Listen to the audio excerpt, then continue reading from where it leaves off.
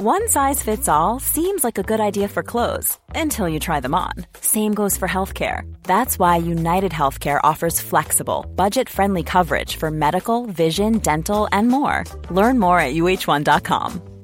Hiring for your small business? If you're not looking for professionals on LinkedIn, you're looking in the wrong place. That's like looking for your car keys in a fish tank. LinkedIn helps you hire professionals you can't find anywhere else, even those who aren't actively searching for a new job but might be open to the perfect role. In a given month, over 70% of LinkedIn users don't even visit other leading job sites. So start looking in the right place. With LinkedIn, you can hire professionals like a professional. Post your free job on linkedin.com/people today.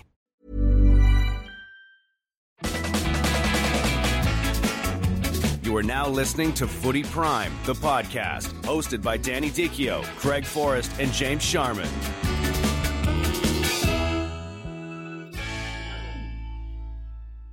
Thank you, Jeff Cole. And yes, welcome to the self-isolation edition of Footy Prime, the podcast, not to be confused with the self-immolation edition of the Footy Prime podcast. Don't do that, okay? Self-isolation is very different to self-immolation. Self-immolation involves setting yourself on fire for political gain. Now, on the bright side, with self-immolation, you won't catch the coronavirus. That should protect you. But just don't confuse the two. There has been confusion with some of our primers. I know that. I apologize. Good luck with your recovery. And don't catch anything while in the burn unit. But anyway, welcome to the show, everyone. No Dicchio today. He's, I don't know, he has some big, important conference call with Toronto FC. Who knows what that's about? Hopefully it means games coming up, but unlikely at the moment, of course. It's been quite the week since last we spoke, but I'm really excited about today's show.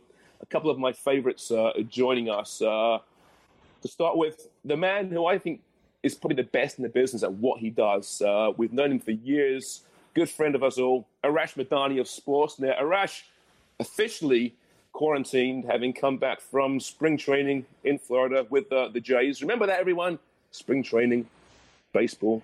Arash, there was actual sports happening in the world? Yeah. Yeah. How are you holding up, mate? You haven't left the place yet, have you? You've been stuck there for, 9 days or so? Yeah, something like that. But we had some NCAA March Madness reruns on the weekend, so at least we had that to keep us going. There's something, yeah. But thanks for joining us, mate. Really appreciate it. Gavin Day, who is one of those poor bastards who's not only had to cover Canadian soccer for much of his career, but he's worked within Canadian soccer as well. Gav, welcome to the show. Thank you for having me. It's an honor. And right now, Gavin's actually working at CP24 in the newsroom, in the front lines, combating this strange era of ours. So listen, we've got these guys on for a good reason, but Arash, we have to talk about, to begin with, what happened late last night. The Canadian Olympic team pulling out of the Tokyo Games, assuming, of course, they are still go ahead this year, 2020, July through August. You surprised by the announcement? It seems to be the only choice the Canadian Association could have made. Well, the timeline was so interesting, wasn't it, James? That Sunday afternoon, the IOC came out and said, give us 4 more weeks. And then by that night, Canada was the first country that said, we're not sending our athletes to Tokyo 2020. Australia followed suit. And then Brazil and Slovenia have also called for a postponement. And Norway has said, we don't want our athletes going until this global crisis is under control. And so I can't believe that I'm saying this, but it doesn't appear that the Olympics are going to happen this summer. And, you know, Craig and I were talking a little bit earlier. He said, are the athletes upset or they got it? If it can happen next summer, then it's an altogether different conversation because a lot of these athletes still can compete at a high level. But, man, it is – you talk about a changing world, that the IOC would even potentially relent on their billions of dollars. It's a whole new planet. You know, Arash, it's disappointing, and even more so for the athletes that don't make money professionally as well. The ones that, even if it was pushed back a year, what are they to do about coaching and financing and getting the opportunity to get themselves ready for something that's been delayed a year or more? Yeah, it's all these questions that nobody really has answers to. I would assume, Craig, that the COC, Canadian Olympic Committee, will step in Perhaps the Own the Podium program will come in with some funding. But, I mean, here we are late March, and athletes are being told, don't leave your house, stay at home. Now, if you have set yourself a quadrennial plan, a 4-year plan to be a high-performance athlete, to be ready to perform at a high level, you have a strict regimen that you are unable to do right now. So that's in large part, I would suspect, in addition to the safety, of why there's concern for athletes, because track and field, swimming, two of the marquee sports, they still haven't even had their qualifications yet. And so this had to get figured out sooner than later. Yeah, I mean, we talked about this about 2 weeks ago now, but if it did transpire that the games are cancelled, what would it mean to these athletes? And I mean, the bottom line is it's just gutting for all these athletes who base their entire lives around a certain games, and especially the older ones who now might have to compete, if it gets delayed a year older. You spoke to Pospisil last night as well, Arash, who's going to be 30, right? Now, I know that's not old. I know he's still, fine, but it's amazing he's 30. But a lot of these athletes, were at the end of their careers. This was going to be it, and a year can make an enormous difference. Yeah, and Vashik has a different outlook on it. He's been to 2 Olympics before. He's 30 years old, as Craig mentioned. He's a professional, and he agrees with it. He says, there are things much bigger than the Olympics that people have to look at. I think of somebody like Mark DeYoung. A lot of people don't know him. He's a canoe kayaker. He's from Halifax. He's 36 now. He's a dad. He's got his own business on the go. He decided, 10 years ago, he got a civil engineering degree from Dalhousie. He said, let's give it one more go. Let's give it one more shot. And now he's going to be 37. He's going to have to get the body ramped up again. What are his thoughts on this? So there are a lot of ramifications to this, from the coaching to the training to how you get your body ready to funding, that all of this has to get ironed out, and sooner than later, because as we know, a year can fly by real soon in preparation for an Olympics. And Craig, I mean, we talk about Euro 2020 being delayed a year as well. Ronaldo's no spring chicken anymore. He's going to be a year older. Copa America, of course, next year as well, likely. Messi's going to be a year older as well. From a professional athlete standpoint, and you've been there before, what difference can a year make for these guys who are in their, early to mid-30s and beyond? Well, massively. I mean, I look at the end of my career at around 35 years of age, and just how you feel, not as quite as good as you did when you were 29, 24 years of age. So it's a massive difference for sure. And just the unexpected nature of it too, and how your training regimen will have to change. And this goes with all sports too. The NHL players, the NBA players, Major League Baseball says they're going to need 4 weeks to get themselves prepared for the season, which is surprising considering baseball plays 162 games. But it's a difficult situation. But there's other people in way worse positions, obviously, just socially out there in the real world, that can't even pay the bills at the moment. So for the professional athletes, I think they can handle this situation. And luckily, I'm fortunate in that I've always felt like complete shit. Whether I'm 25 or 35 or 45 now, always feel dreadful. So this is nothing new to me, but strange times for sure. I'm getting by on social media with, Liam Gallagher's hand-washing videos. You see that rugby commentator doing the play-by-play of everyday life. I think we're seeing this creative upsurge right now as well in society, which I guess is something. But strange times. But listen, guys, the reason why we wanted to get Arash and Gavin on today was we want to help people escape from their current reality, maybe help them forget, take them somewhere better, easier, a simpler time. So we thought today we'd take you football fans back to San Pedro Sula, Honduras, October 16th, 2012. Canada against Honduras, a draw or a win, and Canada's through to the hex. Now, all that therapy just went out. The 7 years of going to see that shrink just went out the window. It's what we do on this show, Rash. We make people's lives worse. This team had conceded 2 goals in the previous 5 games. They played to a 0-0 draw in Canada against Honduras earlier. They should have won that game. No one foresaw 8-1. Gav, let's start with you, mate. Take it back when you first landed. Did you feel that San Pedro Sula was a feverish pit of soccer passion, and this is not going to be an easy job by any stretch for the Canadian national men's team. Oh, so you're talking to me?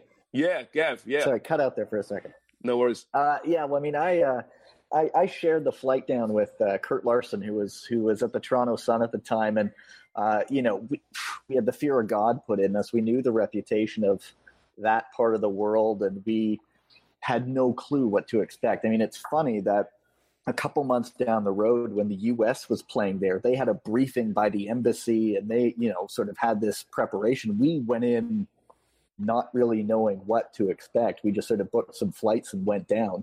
So, I think we step out of the airport, and task one is to get a taxi. And they always say, make sure you get a taxi that's in front of the airport. Well, what do? We take a right turn, and we top into someone's taxi that's a little bit further down the parking queue.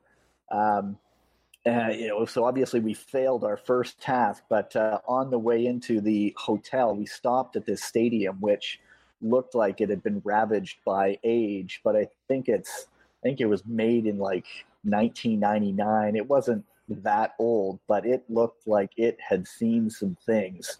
And we knew right then that this was something different. But honestly, did we expect what was to come? Absolutely not. Yeah, Craig, I mean, you played there before as well, and you had a chat with Arash, I believe, just before he left for Honduras, back at Sportsnet on the couch. A little preparation, shall we say, for what to expect? Yeah, it was interesting because me and Jerry Dobson calling the game, we didn't go down. I wasn't all that against not going down, to be honest with you. Thanks, Forrest. I appreciate that. Good looking out for your boy. Just toss Arash down there. He'll be okay. Yeah, so I gave him a couple little ideas, but until you go down and experience it yourself, it's impossible to really paint a picture exactly of what you're going to experience. And that experience for those players, and I look forward to what's happening in the World Cup qualifying, and the players that have had some experience going in there is good, because the likes of Alphonso Davies playing in Bayern Munich and those big crowds and everything like that is nothing what he's going to be seeing down there as far as the atmosphere and what's going to be happening around him. So experience doing it once or twice is puts you in a better position. However, it's never easy.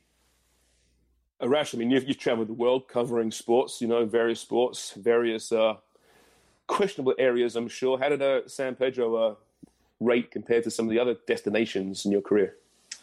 Well, there's a special shelf for those couple of days in Honduras on so many levels. And it didn't really hit me, guys. We flew in with the team because Sportsnet was broadcasting the game. We actually were on the team charter back and forth. And once we arrived, we had our own transportation with a translator and security to take us. So we arrived Sunday, didn't really think much of Sunday. And I believe the game was on Tuesday. But it hit me on Monday when we went to the stadium for the first time for training, what we were getting ourselves into. You arrive at a relatively new stadium that's only about 20 years old, that's already in decay. It's falling apart.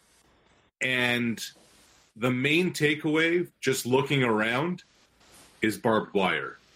And you're saying to yourself, oh boy, what have I gotten myself into? And Craig will tell you this, the tunnel to get out onto the pitch, the visitors' locker room is on one side of the tunnel, the home locker room is another. It's pitch black as you come down, and then comes the actual tunnel, which is a tin can.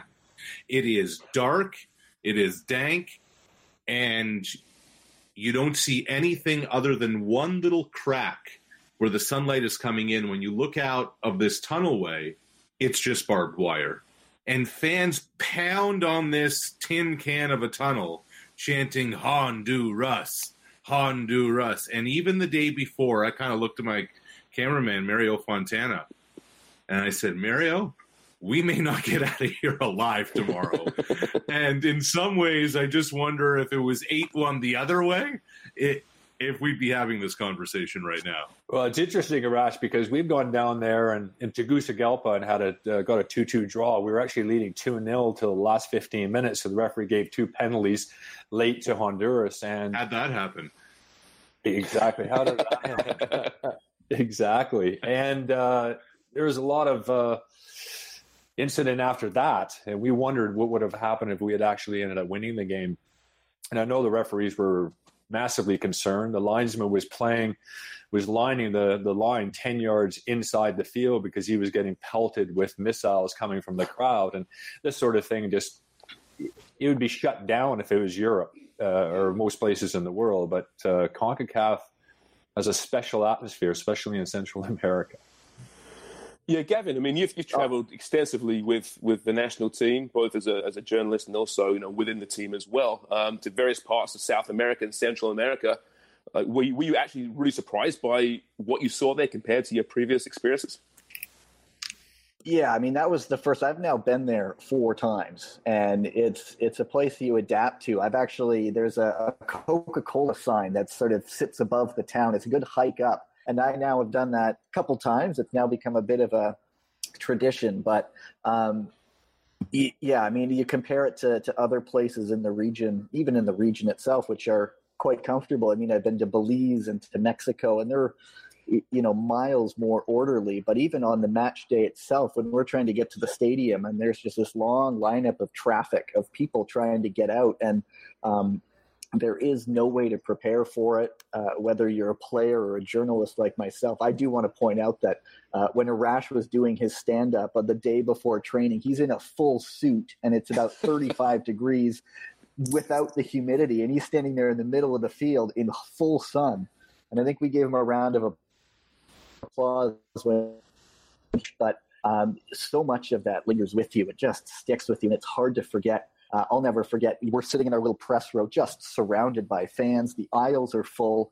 It's just crammed in there. People are there 4 hours in advance, and off to our side is a soldier with an automatic weapon. And we're just going, okay, this is the new normal. As our Wi-Fi slowly fades, as it crams in, we can't really say what's going on because there's just no way to get it out there. But it's your senses are appealed as soon as you land on that plane to get there, and it is a whole other world. But it's easier to say, oh, why can't Canada get results in these parts of the world? It's because it's a whole other world. Mm-hmm, mm-hmm. Yeah, Gavin talks about it being packed. There were 36,000 people in a 32,000 seat stadium who were there 3 hours before the game chanting Honduras, Honduras. You have riot police walking the track around in groups of 4 with the glass shields and automatic weapons. The feeling and the heat was, overwhelming, but the feeling of hostility was just remarkable. I mean, on our drive to the stadium, I felt like I was in a National Geographic documentary. There are people on the back of pickups, like 8 people in the back of the wagon, some having machetes strapped to their ankles. And I'm looking around saying to myself, where am I? What is this? And it was an impromptu national holiday that day because of football, because of that match, and because of the importance for the Honduran national team. And so you get to the stadium, and under this backdrop, there's no clock in the stadium. Not only did the Wi-Fi go, but because there were so many people there, we had no data on our phones. There was no way to communicate. Our technical producer, bless him, Craig, you know him well, Blair Tetro. Blair comes over to me, and he puts his hands on my shoulders about an hour before the game. He said, buddy, we don't have any phone lines. We don't have a monitor. We don't have a clock. You're just going to have to go with this. I said, okay. And if there's anybody that can make it work, it is definitely Blair. It's definitely Blair. So his production truck was a minivan behind the stadium that had one wire wrapped around a banana tree, literally. And that's how we got to air. And at one point, the world feed cut out, and our camera, Mario Fontana, was literally the only camera pitch side that was broadcasting the game back to Canada. It was a scene unlike anything I have ever witnessed or could have even dreamed of. And Arash, didn't this lead directly to your month-long rehab for penicillin and cocaine addiction? Well, I tell you what, when we landed late on Tuesday, and on Wednesday, I remember sitting in my condo being like, what the hell just happened these last 48 hours? Dude, you're used to this isolation. Yeah, no kidding. Yeah, no kidding. Actually, producer Chris Black. Well, that sounds like the easy way, Arash. I flew home the following day, and I was projectile vomiting the whole way home. There you go. Something, and it started hitting me at the airport, and we connected in Atlanta. And upon takeoff and landing, just everything you can imagine was coming out of my stomach, and I had never puked like that in my life, but I was lying on the floor at the airport at Hartsfield-Jackson Airport in Atlanta. Dan Gerard from the Toronto Star walks over. I just sort of look up, hey, Dan, how's it going?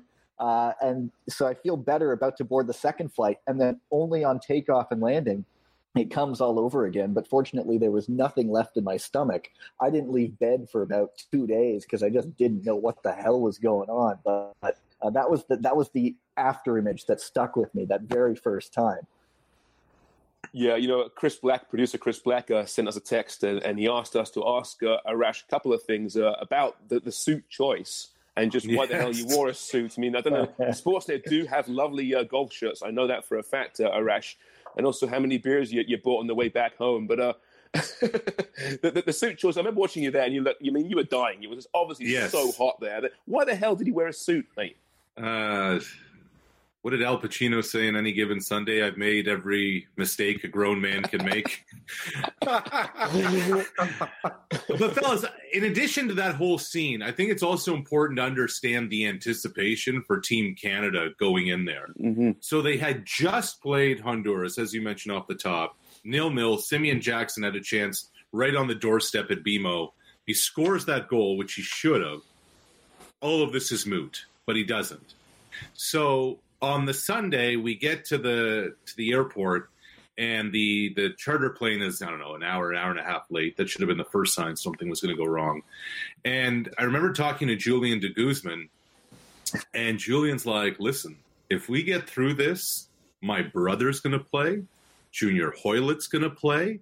They have all committed for the Hex. This is happening. I was talking to Simeon. There was such an excitement. There was such hope. There was such we're finally on the doorstep of history and an opportunity to do this. And there was a real confidence because of what had just happened.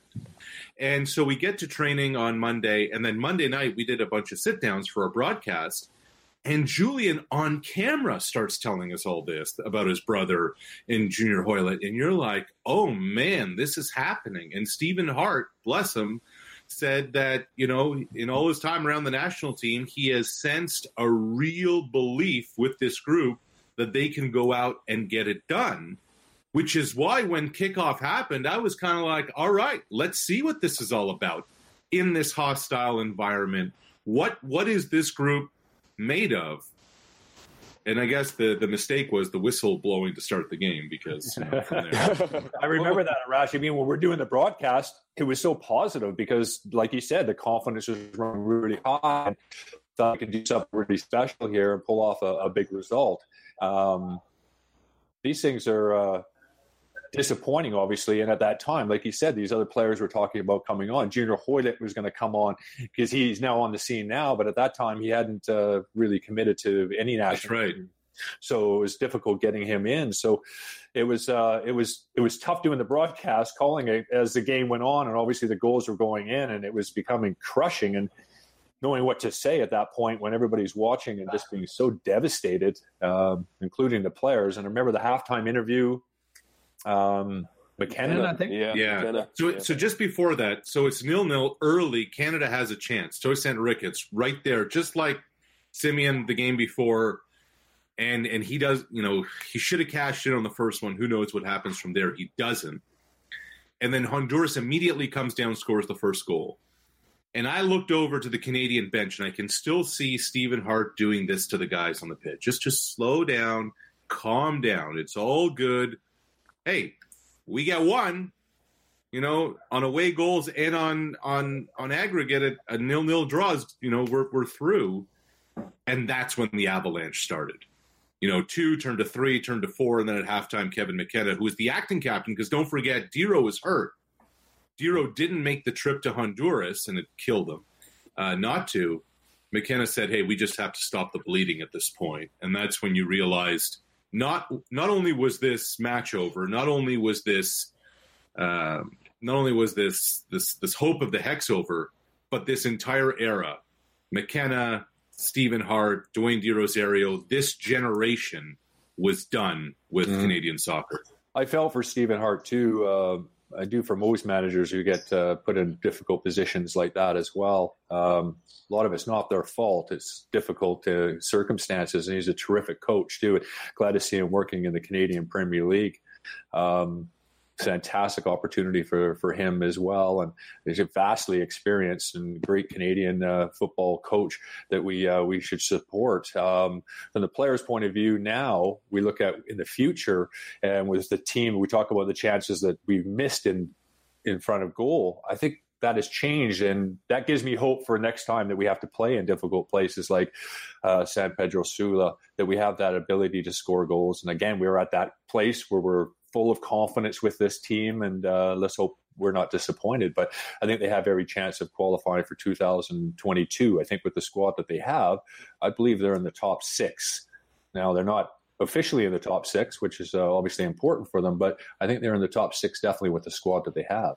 Yeah, no, I think it's fair to say that the squad now is obviously a lot deeper, more talented than back in 2012. But, you use the word hope there, and that was the narrative that was, surrounding this game all those years ago, to that hope. We thought, wow, this team is that close to making that step, a defining moment for Canadian soccer. And Gavin, we talk about, the intimidation for the media, around this. Did you ever sense, in a build-up, in training, at the press conferences before kickoff, did you ever sense the players were faltering, were intimidated, were about to drop a big one?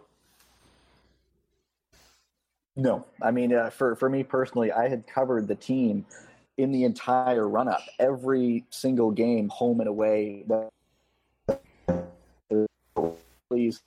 I had been there covering it, and it was, as a freelance journalist, having seen the team in that strung out of a time, I sort of got to get that vibe, and there was no indication that something so catastrophic was about to happen. The previous month in Panama, when Canada had lost 2-0 to Panamanians, when the Panamanian fans are giving us a beer bath each time Panama scored, after the game, they'd all come over to us, they all pointed to us, they went, you, and then they would do the throat slap gesture and say, you, Honduras. And so we'd go, okay, we'll do our best. But, coming into that, it was almost, despite the atmosphere, despite this whole new world we were in, it felt like it was just any other game, and to expect that was going to happen came way out of left field. I know Arash mentioned the Ricketts chance, and for half a second you think, okay, they're in it, and then once the first goal goes in, the second goal goes in, and it's suddenly for me personally, 2 years of my life just sort of going up like that. I can only imagine what it was like to see the players, and I've actually got to duck out in a second, but I'll say with one final little anecdote. When Canada was down 6 or whatever, and Ian Hume, I believe, scored the lone goal for Canada on a free kick. There's this crowd all around us, like I mentioned. When the foul goes in, I'm sitting next to Kurt Larson, and he stands up as the whistle goes, and he just shouts, "Hey!" Like all of a sudden, he's just joking, obviously, but you sort of half turn your head and think, do you know where we are? But fortunately, the fans all around us, the soldier literally all turned, and we all just burst out laughing. And from there, Hume scored, and the one consolation. But that's another thing I won't ever forget, was just sort of the, what in God's name are you doing? That, ended up being a moment of levity for all the fans and for us ourselves. Gavin, sorry, I'm just going to jump in. Just before you leave, are you on a green screen with a coffee shop background? No, that's actually the cafeteria here at 299 Queen West. Oh, okay. Gav, thanks, mate. Anyway, cheers, guys. I got to get going. Take care. Yeah. I hope we can talk it again soon. All right, it's Gavin Day. By the way, Kurt Larson, complete nutter. So it doesn't surprise me at all that Kurt would do that in Honduras in that moment. All right, Arash, Craig mentioned the interview at halftime with Kevin McKenna. Now, I've obviously, like yourselves, I've watched 1,000 halftime interviews. I've conducted many myself, and they're all crap, right? They're generally really pointless television. You get nothing from the captains, from the players ever, except that day. And that was by far the greatest halftime interview I've ever seen. It was depressing. It was sad. I couldn't believe what I was watching because poor old Kevin McKenna was a broken man. He had given up. I think, what was his quote? He said, just trying to stem the bleeding. I mean, we're in damage control mode. Damage control, that's right. Now, was it obvious to you that the players at that point had just gone, had fallen away, had given up? Well, I mean, they were in a complete state of shock. I mean, when you looked in Kevin McKenna's eyes, you could almost, see into his soul at that point. They didn't know what the hell had happened, how this had happened, and it almost was as if they were in quicksand out there. I mean, their defending was just abysmal in that first half, giving up the 4 goals. And as revealing as McKenna's quote was, I thought after, when we got Stephen Hart on the field, he apologized to the country. And he said, you're supposed to go down all guns blazing. He said, you're supposed to go down to fight. He said, you're supposed to go out and die out there. And he said, this is on me. We were horrible. It's disturbing to me that this team fell apart. Now, fellas, I just, as James, you mentioned off the top, I just got back from spring training. I remember maybe 3 or 4 things over the 2 weeks there that players told me. I remember distinctly that day in San Pedro Sula, to specific details, that afterwards we're waiting outside the locker room right by the bus. It's a tiny little area. The fans hadn't left. They're kind of hovering over, chanting, taunting, spitting, throwing things. And there's Julian de Guzman, who couldn't even lift his head, just saying, we embarrassed ourselves. I mean, the overwhelming shock and shame, I would say, that those players and that coaching staff felt was palpable, and you could really feel it. Craig, you played. Sorry, you played. Obviously, we know your history with Canada. You're watching that game. You're commentating on that game. How did you feel? Were you embarrassed? Did you feel for the players? Was there any excuse as to why they did that on that stage in that importance? Well, it's hard to be critical because I've been in positions where I played in Central America and been under those conditions where it's hard to explain this wave of atmosphere, your head spinning, the heat, everything is coming down on top of you, and it's hard to stop the rot. And the fans in Central America and Honduras, they understand this as well as anything. They're going to make it. I mean, this is a murder capital of the world in 2012. It's still a terrible place for that. All these things are going through your head, and it's difficult. And you basically your brain can just freeze in the moment. And I've been there, and I've seen it happen, and it happened to them. And you could see just by halftime, they just could not stop it. And it was difficult conditions for them. What I found really frustrating was how the haters out there and the haters in this country, they reveled in it. They loved it. It became a big joke. Even mainstream sports coverage was awful. Well-known broadcasters saying, "Oh, they've done it again." Ha ha ha. 8-1. And let's remember, James. Let's remember the NHL lockout was happening then. Right. The Blue Jays. It was basically the end of the baseball postseason. The Blue Jays were long gone. At that point, there was nothing else happening. The Raptors training camp hadn't started. The Raptors weren't what they are now anyway. But there was a real void in the entire sports calendar, kind of like now. So all eyes and all attention as this run continued to build up was on this team and ultimately on this game. Yeah. So suddenly it wasn't just the football media, the soccer media, the niche fans. Suddenly, now you're waving the flag a little bit, you're beating the chest, but the Maple Leaf... There's a platform for Canadian soccer, finally. and kerplunk. Yeah. And that's why it is. So, okay, Craig. We've had a few moments like that over time, a closer qualifying for 94 and various other competitions as well. And it's tough. It's tough, certainly for the players who have this dream of qualifying for the World Cup and being that close. It's a difficult character building situation for all. Craig, what was your biggest beating? 8-0 in Mexico City. I thought so. I saw your curly You had to bring afro. that up, didn't you? I saw your curly afro getting all pissed off. I got to say, I watched it on YouTube, right? I watched it last night, the highlights on YouTube. And Craig, I mean, okay, a couple of those goals weren't great on you, but my God, that defending. Wow. Yeah, do you remember much about that game, or have you just tried to drink it away? Yeah, I kind of forgot about it. It was the Gold Cup. It was the only time it was held outside of the United States. And we had lots of World Cup qualifying coming up, not in the too far distant future. So we come off long seasons, hadn't had a break from our club seasons. And Bob Lenarduzzi at that time was aware that we needed some sort of break and took the pressure off and basically went in there without any preparation whatsoever. So let's play Mexico for a break? Exactly. I mean, we virtually did nothing as far as training goes. It was basically a holiday camp. Any more stories from that, Craig, by chance?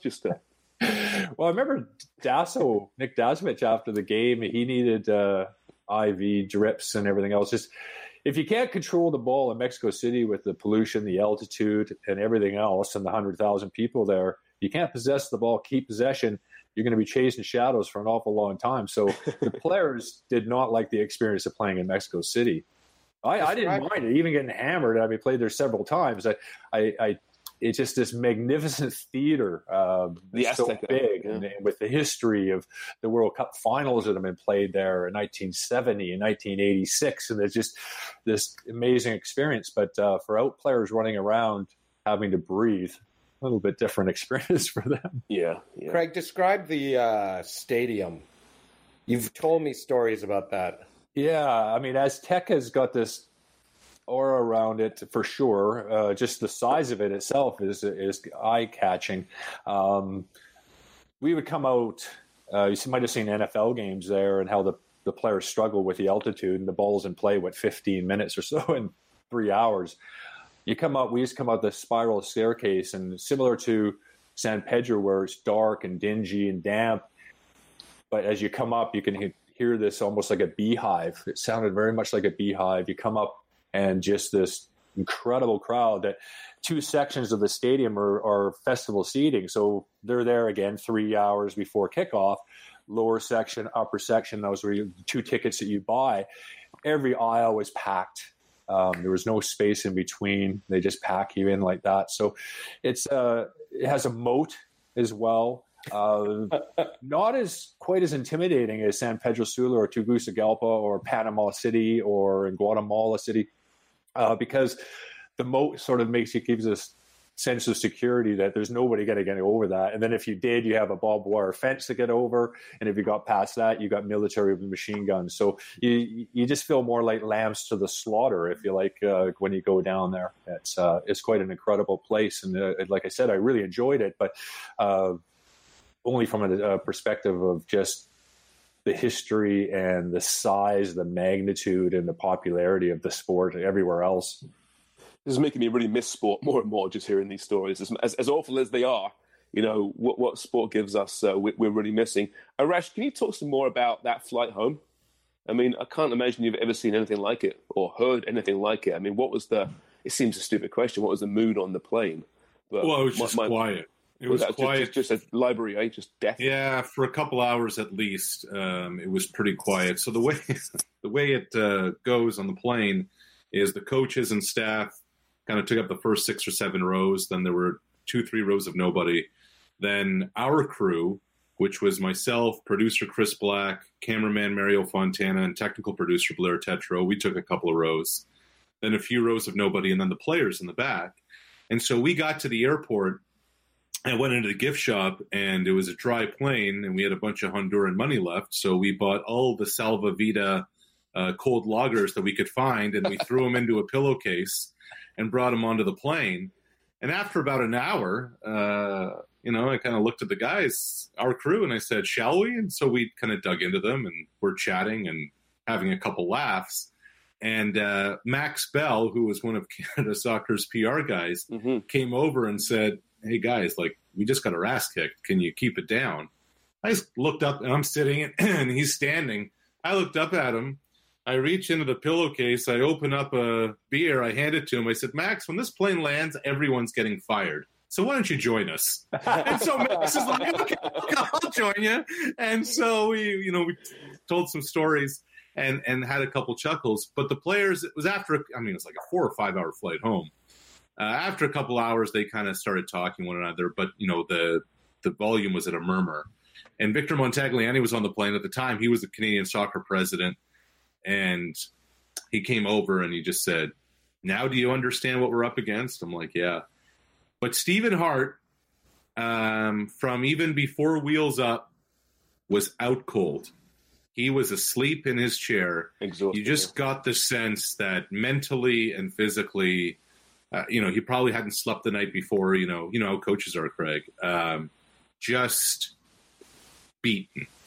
And when that plane landed, you just knew it was going to be a day or two where he was going to offer his resignation, and sure enough, he did. Mm-hmm. It's so unfair, isn't it? As you mentioned there, Craig, with Stephen Hart, one of the true good guys in Canadian football, and a really good coach, and a guy that had done a really good job with that team and that squad. And he's only going to be remembered internationally at this point for that result.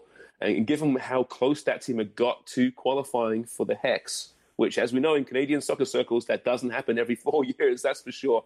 To me, I don't think I've had more sympathy for a football manager than I have for Stephen Hart in 2012. Yeah, exactly. Same with me as well. I like to see these guys being successful. I want the national team to be successful. And when you see that happen, it's always disappointing, whether it's the international level or club level. But at the same time, as a coach, Stephen Hart realizes the position that he's in. You're hired to be fired. You're never going to last anywhere, any particular length of time, most guys. And you have to sort of move with that. And Stephen Hart did. I mean, he moved on to Trinidad and Tobago and did a fine job down there as well.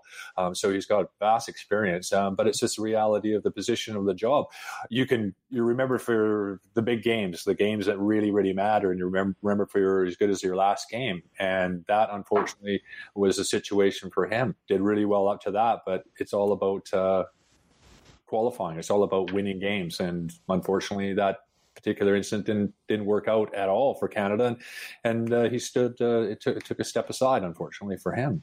And he owned it. I mean, he wore it. Yeah. I mean, I'm just going through my notes right now, preparing for this podcast. I still kept the stuff from Honduras. His quote after the game was, all I can do is ask the fans forgiveness. I know they'll never forgive me, but on behalf of the players, forgive them. He said, it's my responsibility. And then it was Kevin McKenna, who again, was the acting captain. This was his quote afterwards. He said, it was all to do with the players. Stephen Hart had us well prepared for every game that we've gone into since I've been with the national team. It would be a shame if they point the finger at the coach. It was all the players. We drew Honduras and Canada. We should have won this game. To come down here and lose 8-1 is devastation. Yeah. Enough said, right? Really? What more can you say about it? It happened, and I mean, Arash, you covered it, everything. You covered it all. Where would you rate this as far as most memorable sporting experience as a professional? Number one. Oh man, guys, it's 7.5 years later, and here we are in a late March day in 2020. This wasn't even the Hex. This was a World Cup qualifier, and I vividly remember so many details, not of the game as much, but just everything that surrounded it. From the airport leaving to the excitement to Julian sitting there talking about his brother being committed to playing if they get through to the Hex, and the barbed wire and the riot police. And I swear not a month goes by where I don't think about it, I'm asked about it, I'm reminded of it. But June of 2014, I remember being in LA working some hockey. And I'm in the hotel room, and I turn on the television, and the Netherlands are playing, and outrunning onto the pitch is Jonathan de Guzman, and I'm like, God damn it! I know. We've all had that moment. Let me tell you, Rash. I remember interviewing Julian. No, actually, it was Jonathan at the Rogers Centre. There was some event. He was there, and we got together and had a camera there. And that's when again he said, "Yeah, I'm really leaning towards playing for Canada now." Boom! Blows up. The whole football world blows up in Canada. Fantastic. And then, like you said, a year later, and he's wearing Laronya's colours, and it's wow, what could have been, I suppose. But here we are now in 2020, and we've got a young superstar in our midst, maybe two young superstars in our midst. Canadian soccer's going places quickly right now, and like Craig said, 2022 is possible. Almost certainly through automatic qualification. 4 years after that, there will be a Canadian team at a World Cup. So we're making progress. I guess you've got to go through these things to really appreciate the good, right? The yin and the yangs. But it is one of those defining moments in Canadian sports history. And I think that's what's as painful as it was, Canadian soccer got discussed more than ever before, right? And perhaps it made us more in the mainstream than perhaps we'd been up until that point. I'll tell you this, it'd make for a great 30 for 30 one day. Oh, would it ever, right? Yeah, absolutely. Yeah. I mean, when we're looking forward to this next qualification, too, and we got 2026, which we'll more than likely get an automatic spot for, it'd be so nice to be able to qualify by right before that, as far as getting, instead of getting just the gift of hosting the World Cup. And that would give us a lot more credibility going into it as well. So, and I really do think that we do have that possibility. We talk about coaches. I remember Ancelotti saying to an opposition coach prior to the players walking out, saying that it's interesting, this position, the job that we're in, is that our lives, our futures rely on the players that are going out on the field. Once they enter the white lines, those coaches are very, for the most part, you've done your job, you put them out there, and whatever happens and how those players deal with that situation, your future will rely on it. And sometimes it doesn't always work out for managers. For sure. Well, we're almost out of time here, fellas. Rash, I want to get your thoughts very quickly on sport right now. And obviously a lot of these leagues are saying they'll do all they can to finish their seasons, even if that means empty stadiums. Are you a proponent of finishing these things one way or the other, even if it means playing in front of empty stadiums? No, I'm not, and I would be stunned if there is going to be a Stanley Cup or an NBA champion this year. I even wonder if baseball can have a World Series champion this year. I guess maybe if you have a 4th of July start, you play 80 games and get to a playoffs. But that's why the Olympics can't go, in addition to the safety and whatever. These athletes, these people, it's about uniting people. It's about uniting communities. And for the Olympians, it's about a family and a community that has been part of the journey of those people. I think the priority can't be sport right now. The priority just has to be getting this right. And until then, if it means sports taking a back seat for 6 months or whatever, then so be it.